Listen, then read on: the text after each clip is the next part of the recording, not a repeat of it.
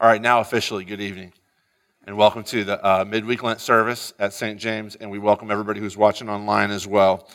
We're going to do something a little bit different that we haven't done before. We're going to do the evening prayer liturgy, which is a very, very ancient liturgy, and a lot of this is taken from the Anglican Book of Common Prayer, if that interests anybody, from 1662. A lot of it is sung. We're not going to sing most of it. We're going to just say it with each other and pray it with each other. But one part that we are going to do that's sung is right after the sermon, about 4 or 5 pages in. If you could look at that with me real quick. We're going to sing the Magnificat, which is just the words of Mary's prayer in Luke 2 when she meets with Elizabeth and they discuss having both of them having babies. And we, the congregation, are going to sing the part that's got the music next to it, My Soul Magnifies the Lord. And then the musicians are going to sing the part where it says L for leader. They're going to sing that, and we're just going to listen to them. And then we'll come in on the refrain, and we'll sing that part. It'll be easy to catch on to. But that's the only thing I have to point out to you, except for, once again, just like last week, this always weirds everybody out when we do it this way. I'm going to do the benediction, and then we're going to sing a hymn. And so when the hymn's over, you can leave. I'm going to leave during the hymn, and you can leave too. You don't need to sit here and wait for a dismissal or anything like that. All right, that's all I've got for you. Let's jump into the service here. Let's begin in the name of the Father, and of the Son, and of the Holy Spirit. Amen. Jesus Christ is the light of the world, the light no darkness can overcome. Stay with us, Lord, for it is evening, and the day is almost over. Let your light scatter the darkness and illumine your church.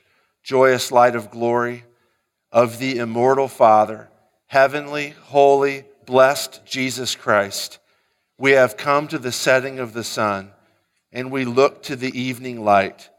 We sing to God, the Father, Son, and Holy Spirit. You are worthy of being praised with pure voices forever. O Son of God, O Giver of life, the universe proclaims your glory. Blessed are you, O Lord our God, King of the universe, who led your people Israel by a pillar of cloud by day and a pillar of fire by night. Enlighten our darkness by the light of your Christ. May his word be a lamp to our feet and a light to our path. For you are merciful, and you love your whole creation, and we, your creatures, glorify you, Father, Son, and Holy Spirit. Amen. Let's say Psalm 8 together. O Lord, our Lord, how majestic is your name in all the earth. You have set your glory above the heavens. Out of the mouth of babes and infants, you have established strength because of your foes, to still the enemy and the avenger. When I look at your heavens, the work of your fingers, the moon and the stars which you have set in place, what is man that you are mindful of him, and the Son of Man that you care for him? Yet you've made him a little lower than the heavenly beings and crowned him with glory and honor. You have given him dominion over the works of your hands. You have put all things under his feet, all sheep and oxen, and also the beasts of the field, the birds of the heavens and the fish of the sea, whatever passes along the paths of the seas. O Lord, our Lord, how majestic is your name in all the earth. Glory be to the Father, and to the Son, and to the Holy Spirit, as it was in the beginning, is now, and will be forever. Amen.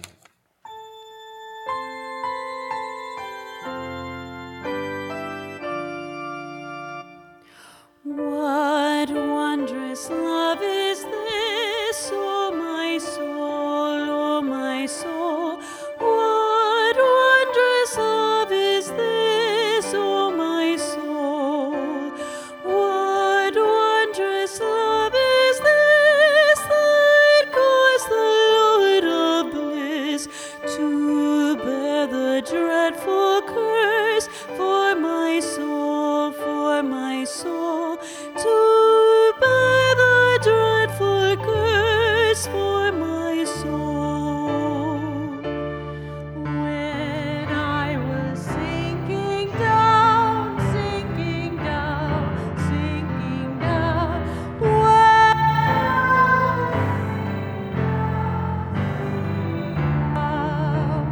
when I was sinking down beneath God's righteous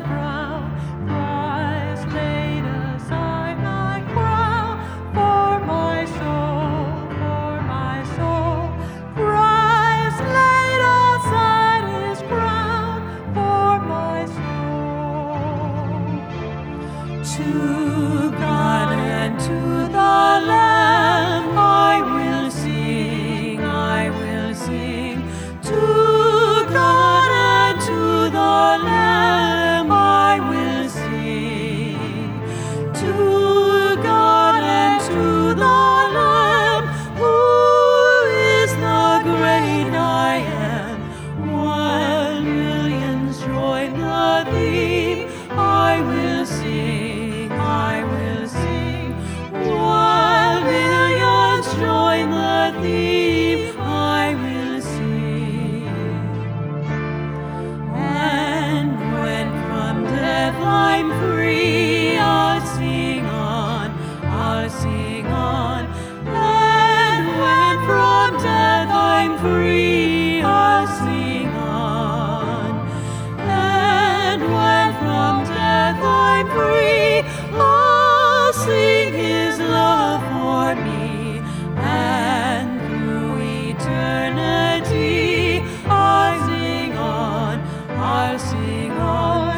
And through eternity, I'll sing on. So let's do the epistle reading first, and then I'll talk about it. Epistle reading is from 1 Corinthians chapter 1. For consider your calling, brothers. Not many of you were wise according to worldly standards. Not many were powerful. Not many were of noble birth. But God chose what is foolish in the world to shame the wise. God chose what is weak in the world to shame the strong. God chose what is low and despised in the world, even things that are not, to bring to nothing things that are, so that no human being might boast in the presence of God. He is the source of your life in Christ Jesus, whom God made our wisdom and our righteousness and sanctification and redemption. Therefore, as it's written, let the one who boasts, boast in the Lord. In many and various ways, God spoke to his people of old by the prophets. But now in these last days, he has spoken to us by his Son. So, like I said on Sunday, what I'd like to do over the midweek Lent services is talk about the 7 deadly sins, minus 2 of them, I guess. We only have 5 weeks. And the first one you have to talk about is the big one, is pride. In fact, in Mere Christianity, C.S. Lewis's chapter on pride is actually called something like the big sin or the main sin or something like that. It's definitely a big one. And one of the other things I want to do, and I'll do this tonight, I'll try to do this tonight, God help me. But when I talk about the 7 deadly sins, what I don't want to do is match them up with the 7 cardinal virtues. Because I don't think that they necessarily match up all the time. I don't think that the cure for lust, for instance, is to try to be chaste. And I don't actually think that the cure for pride is to put on humility. I think that's a bad target. Humility is an easy one to think about because anybody who's tried to be humble knows that it's just absolutely impossible. I think that the antidote to each one of the 7 deadly sins is the gospel. And so what I want to do is I want to talk about pride tonight and how the gospel fixes what pride screws up. And I have 3 things that I'd like first to talk about, and we're going to come back near the end, circle back to the epistle reading, so have your bulletin handy. First of all, pride distorts our self-image, but the gospel teaches us to value ourselves correctly. Second of all, pride distorts relationships, but the gospel repairs them. And then last of all, pride distorts salvation even, but the gospel teaches us to receive it. Actually, it does more than teach us to receive it. It actually gives it to us as well. So the first one, pride distorts our self-image. Pride distorts the way we see ourselves, but the gospel teaches us to value ourselves correctly. I think this is probably pretty much apparent to all of us, especially when we see it in other people, that pride sometimes manifests in an overblown sense of self. I mean, that's what we think about when we think of pride, this increased, unrealistic sense of self-importance that all of us struggle with from time to time. There's a story about Winston Churchill arguing with his driver about something. There was something happened in their day, and they ended up arguing about it. And the driver, forgetting his place, of course, in the presence of the mighty Winston Churchill, sassed him a little bit. And Churchill said, "Well, that was rude." And the driver said, "Well, you were rude too." And Churchill paused for a few seconds and then said, "But I'm a great man." Basically, I'm allowed to talk to you like that. You're my driver, and I'm Winston Churchill. And so we're all, when you think about pride, you typically think of people with this overblown sense of self-importance. But here's what's ironic, is that pride, while it does manifest itself frequently with an overblown sense of self-importance, pride frequently also can manifest itself as low self-esteem. The problem behind most low self-esteem, but I'm not going to, I guess maybe some of you are prepared for me to say, low self-esteem that doesn't exist, or like just suck it up and get over it, or trust Jesus. Actually, low self-esteem is a big, big problem. And the root foundational problem behind our low self-esteem is pride. We don't think of it like that, but that's actually the case. And it works like this. Pride isn't so much magnified self-worth as it is magnified self-importance. You get the distinction between those two things? Self-importance is, I am the center. Now, sometimes that looks like, and I'm pretty great. Sometimes, though, it's, I'm the center, and all I can think about is how bad I am.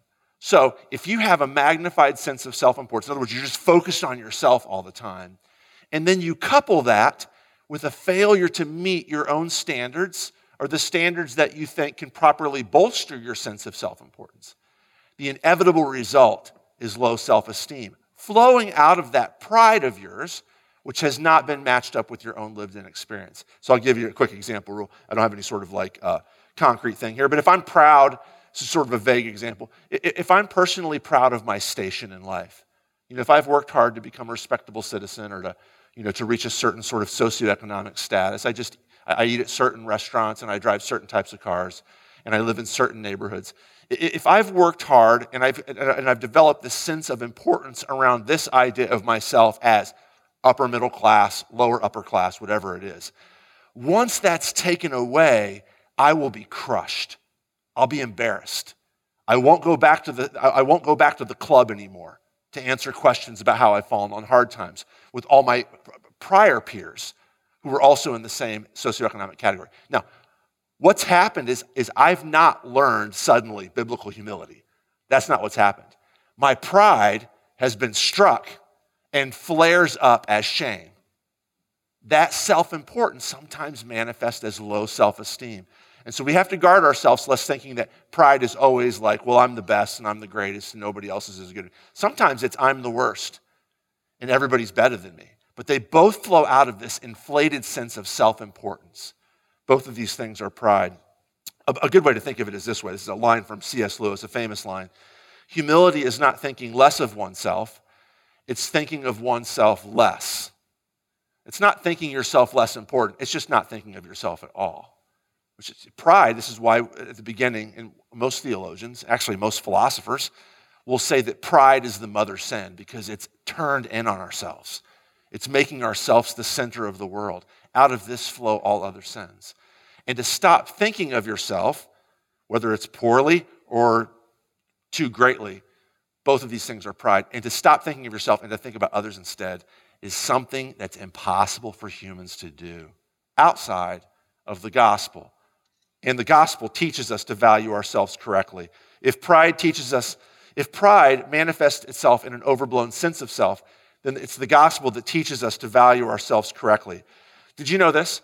Out of all the biblical virtues that Paul talks about, love, joy, peace, patience, humility, chastity, all of these are, you can find ancient Greco-Roman writers that teach all of these virtues. The only one that appears nowhere, in Suetonius, in Cicero, nowhere in any ancient writer is humility. And the reason why is, can you think about this first? Why would that be the case? Here's the reason why. In a world without the gospel, this is just kind of reflect what I just said. In a world without the gospel, there's only the haves and the have-nots. There's the strong, and then there's the weak. There's the rich, and then there's the poor. There's the successful, and then there's the unsuccessful. And the only way that you and I actually are able to identify ourselves, to locate ourselves in a particular group that we can say, that's our group, is through pride. And so humility was the trait of the slaves. Humility was the trait that the slaves should have. It would be a lie for those who are upper class, for those who are freeborn, to have humility. That would be base behavior. That would be slave behavior. And yet Paul comes in and Jesus comes in and says things like pride goeth before a fall. I know the proverb said that. Humble yourselves underneath the mighty hand of God and he will exalt you.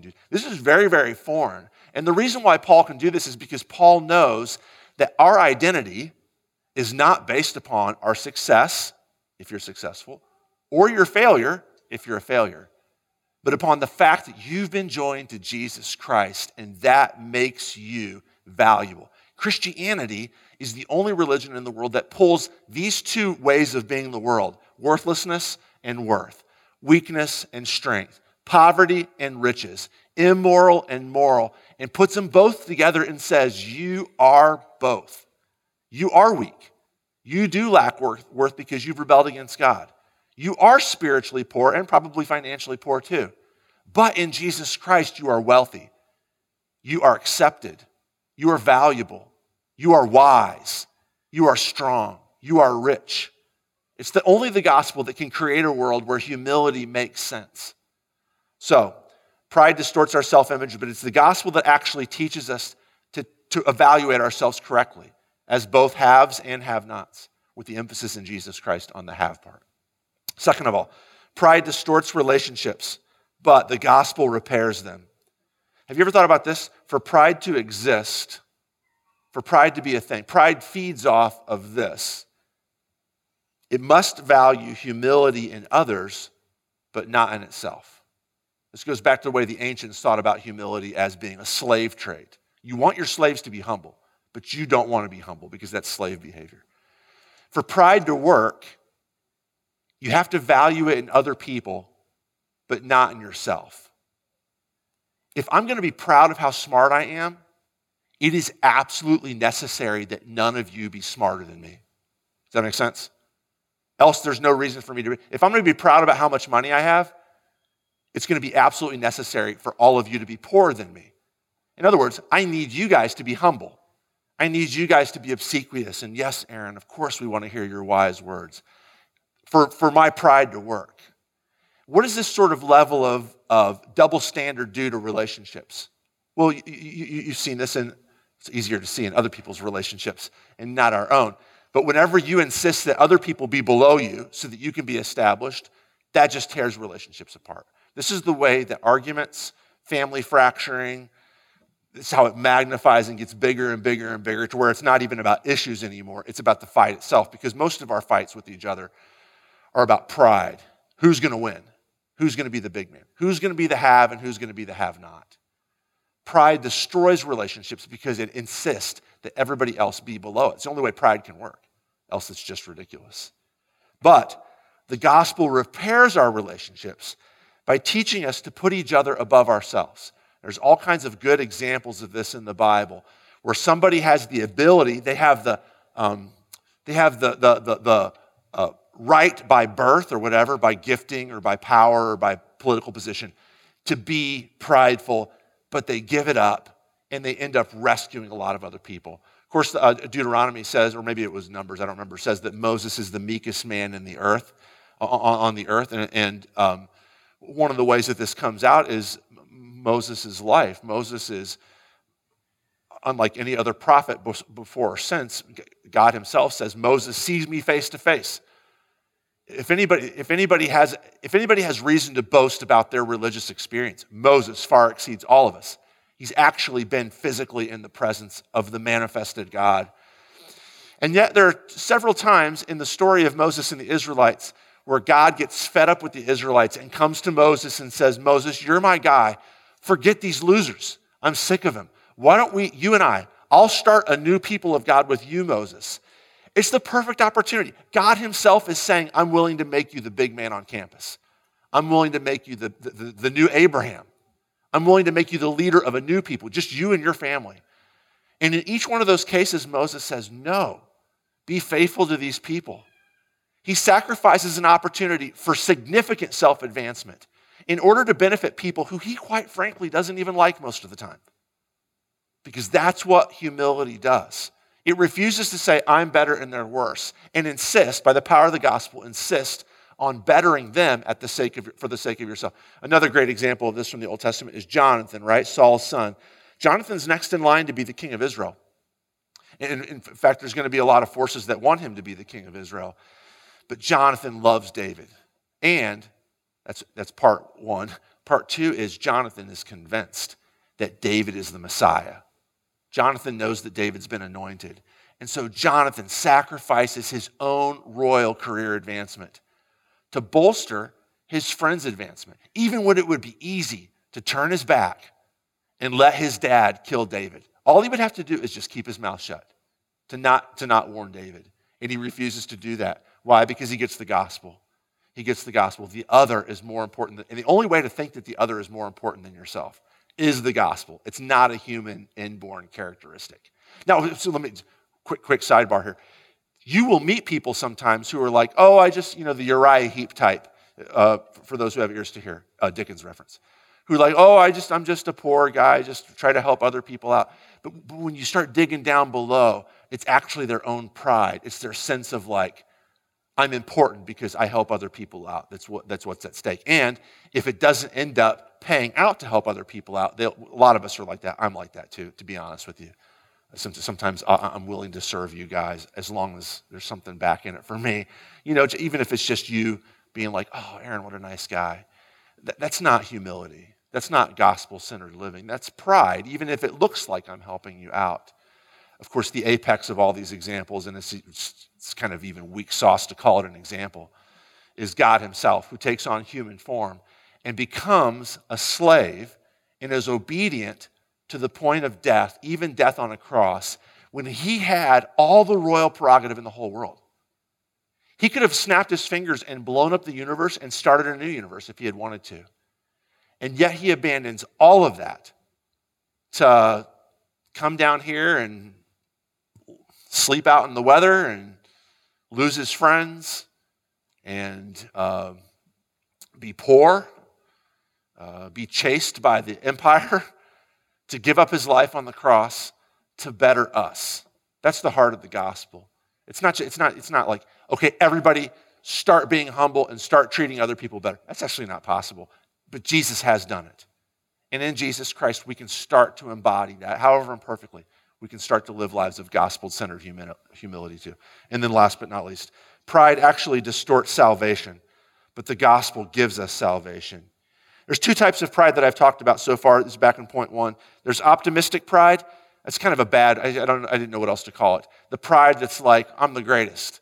And then there's pessimistic pride, which is so self-absorbed and self-centered that you're just convinced that you're worthless. Both of these are wrong. I don't just mean morally wrong, pride is, but they're both inaccurate representations of who you are. See point one. Optimistic pride, though, doesn't recognize sin. And so, it doesn't need grace. Cornelius Plantinga, in a book called Not the Way It's Supposed to Be, says this: a main problem with pride is that it recognizes neither sin nor grace. In fact, pride hammers sin and grace flat and discards them. Here's what he means. What does he mean? Pride doesn't recognize sin or grace. Well, first the sin part. How does pride not recognize sin? Well, pride absolutizes the self. The self, like I said earlier, the self is the most important, for good or for bad. The self is the most important. Pride absolutizes that. So, my behavior can't possibly, if I am the ultimate good, my behavior can't possibly be judged as either right or wrong. It's just me being me. Just sometimes, I got to be true to myself. I got to do what's right for myself. I got to follow my heart. This is what pride does. And if that's the case, if what I do can't be judged on the basis of right or wrong, then it can't be judged as immoral. It can't be judged as in error. Pride absolutizes the self, and what happens is there's no need for grace if there's no sin. If it's just me being me, I don't need grace to fix that.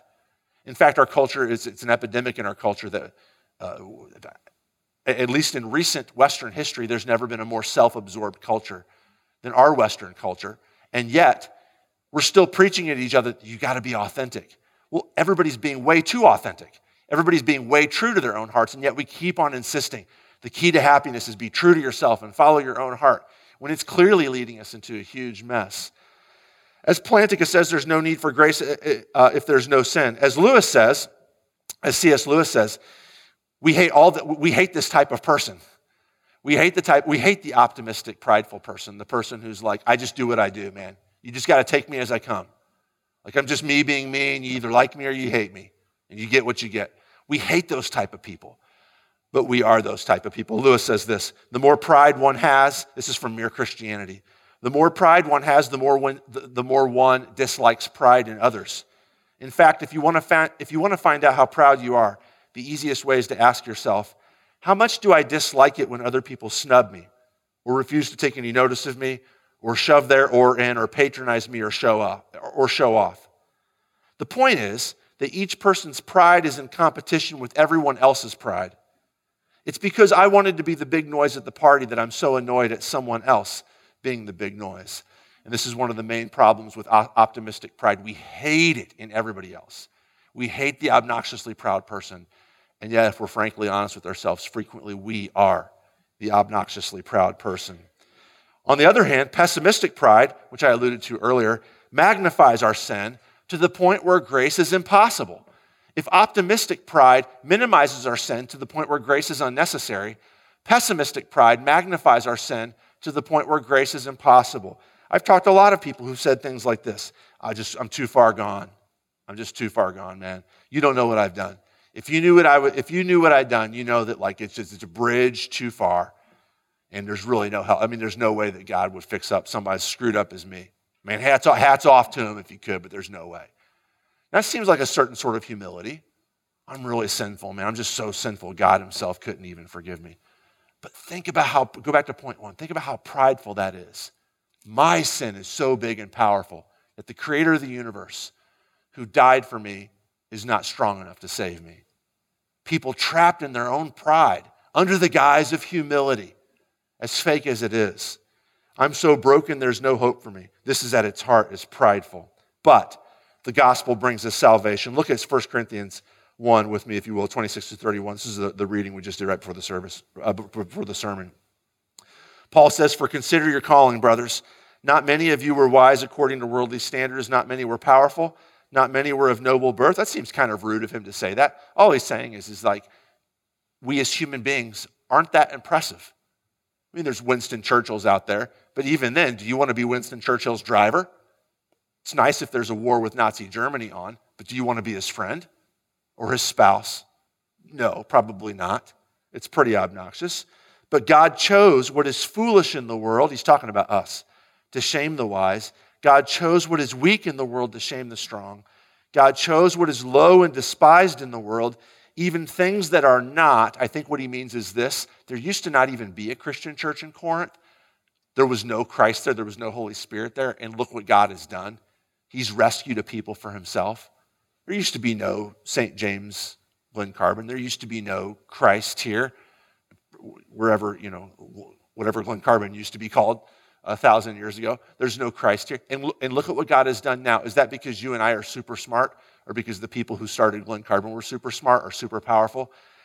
God's saying, if you just look at this objectively, all of this only happens because I'm strong and I'm smart and I'm willing to save people. So no human being, verse 29, might boast in the presence of God.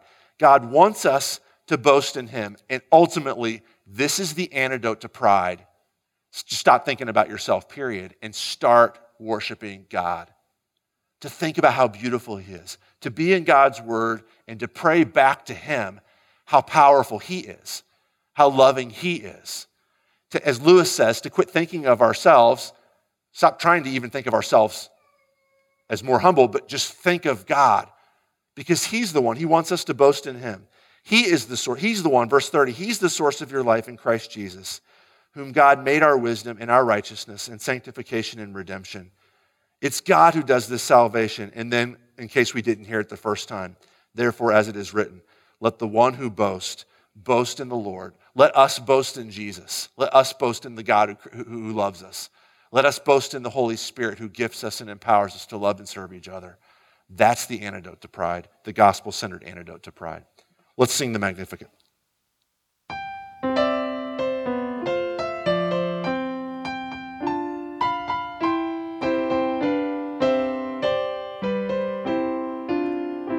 My soul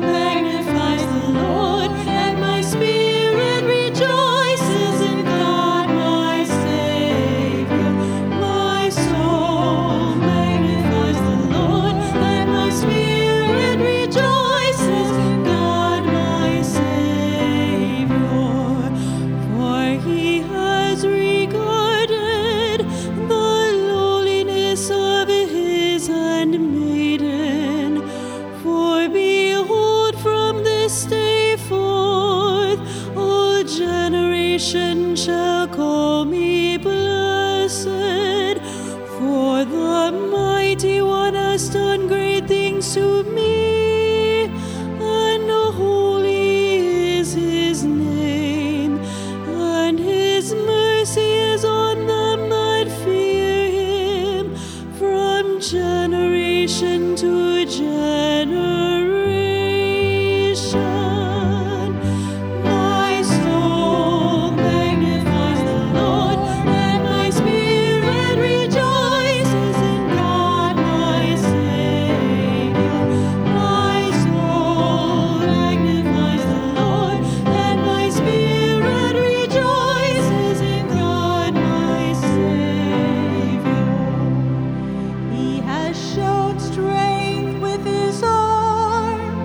He has scattered the proud in the imagination of their hearts. He has cast down the mighty from their thrones, and has exalted the lowly. He has filled the hungry with good things, and the rich he has sent empty away. He has helped his servant Israel in remembrance of his mercy, as he spoke to our fathers, to Abraham, and to his seed forever.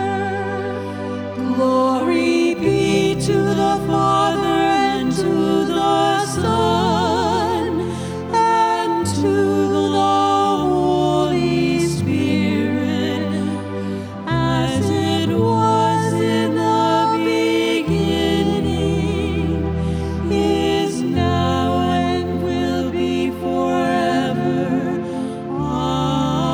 Amen.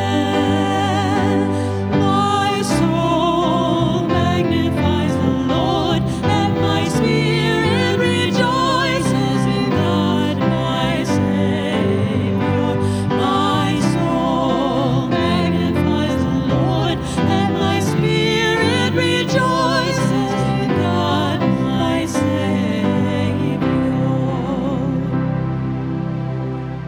Please stand. Let's pray.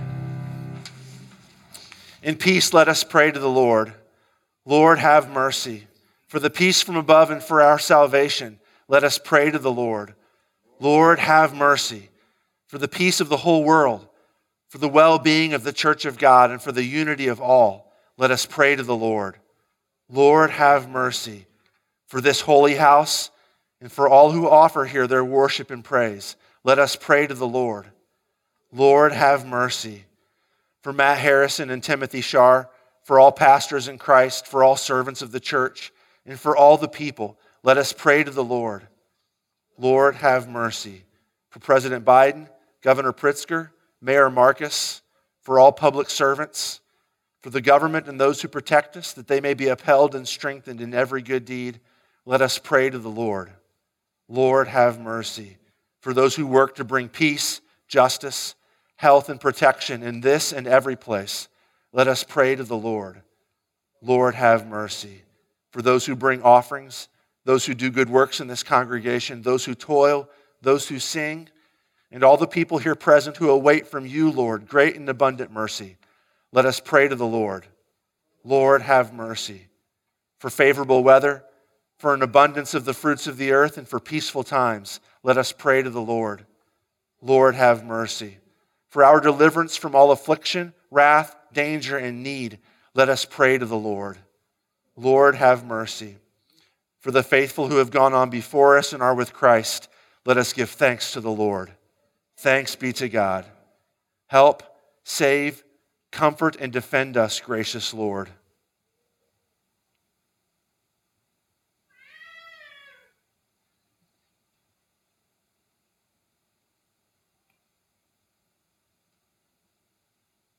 Rejoicing in the fellowship of all the saints, let us commend ourselves, one another, and our whole life to Christ our Lord. To you, O Lord. O God, from whom come all holy desires, all good counsels, and all just works, give to us, your servants, that peace which the world cannot give, that our hearts may be set to obey your commandments, and also that we, being defended from the fear of our enemies, may live in peace and quietness through Jesus Christ, your Son, our Lord, who lives and reigns with you in the Holy Spirit, one God, now and forever. Amen. Taught by our Lord and trusting his promises, we are bold to pray. Our Father, who art in heaven, hallowed be thy name. Thy kingdom come, thy will be done, on earth as it is in heaven. Give us this day our daily bread, and forgive us our trespasses, as we forgive those who trespass against us. And lead us not into temptation, but deliver us from evil. For thine is the kingdom, and the power, and the glory, forever and ever. Amen. Let us bless the Lord. The Almighty, merciful Lord, the Father, the Son, and the Holy Spirit, bless and preserve you. Amen. You may be seated.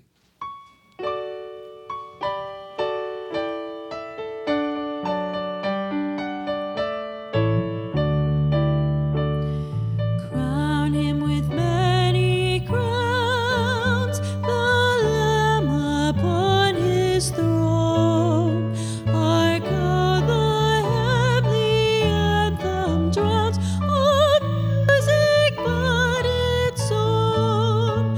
Awake, my soul, and sing of him who died for thee, and hail him as the matchless King through all eternity. Crown him the Virgin Son, the God incarnate Lord, whose arm those crimson trophies won, which now his brow adorn. Fruit of the mystic rose, yet of that rose the stem, the wound whence mercy ever flows, the babe of Bethlehem. Crown him the Lord of love, behold his hands and side, rich wounds yet visible above, in beauty glorified. No angel in the sky can fully bear that sight, but downward bend their wondering eyes at mystery so bright. Crown him the Lord of life, who triumphed o'er the grave, and rose victorious in the strife for those he came to save.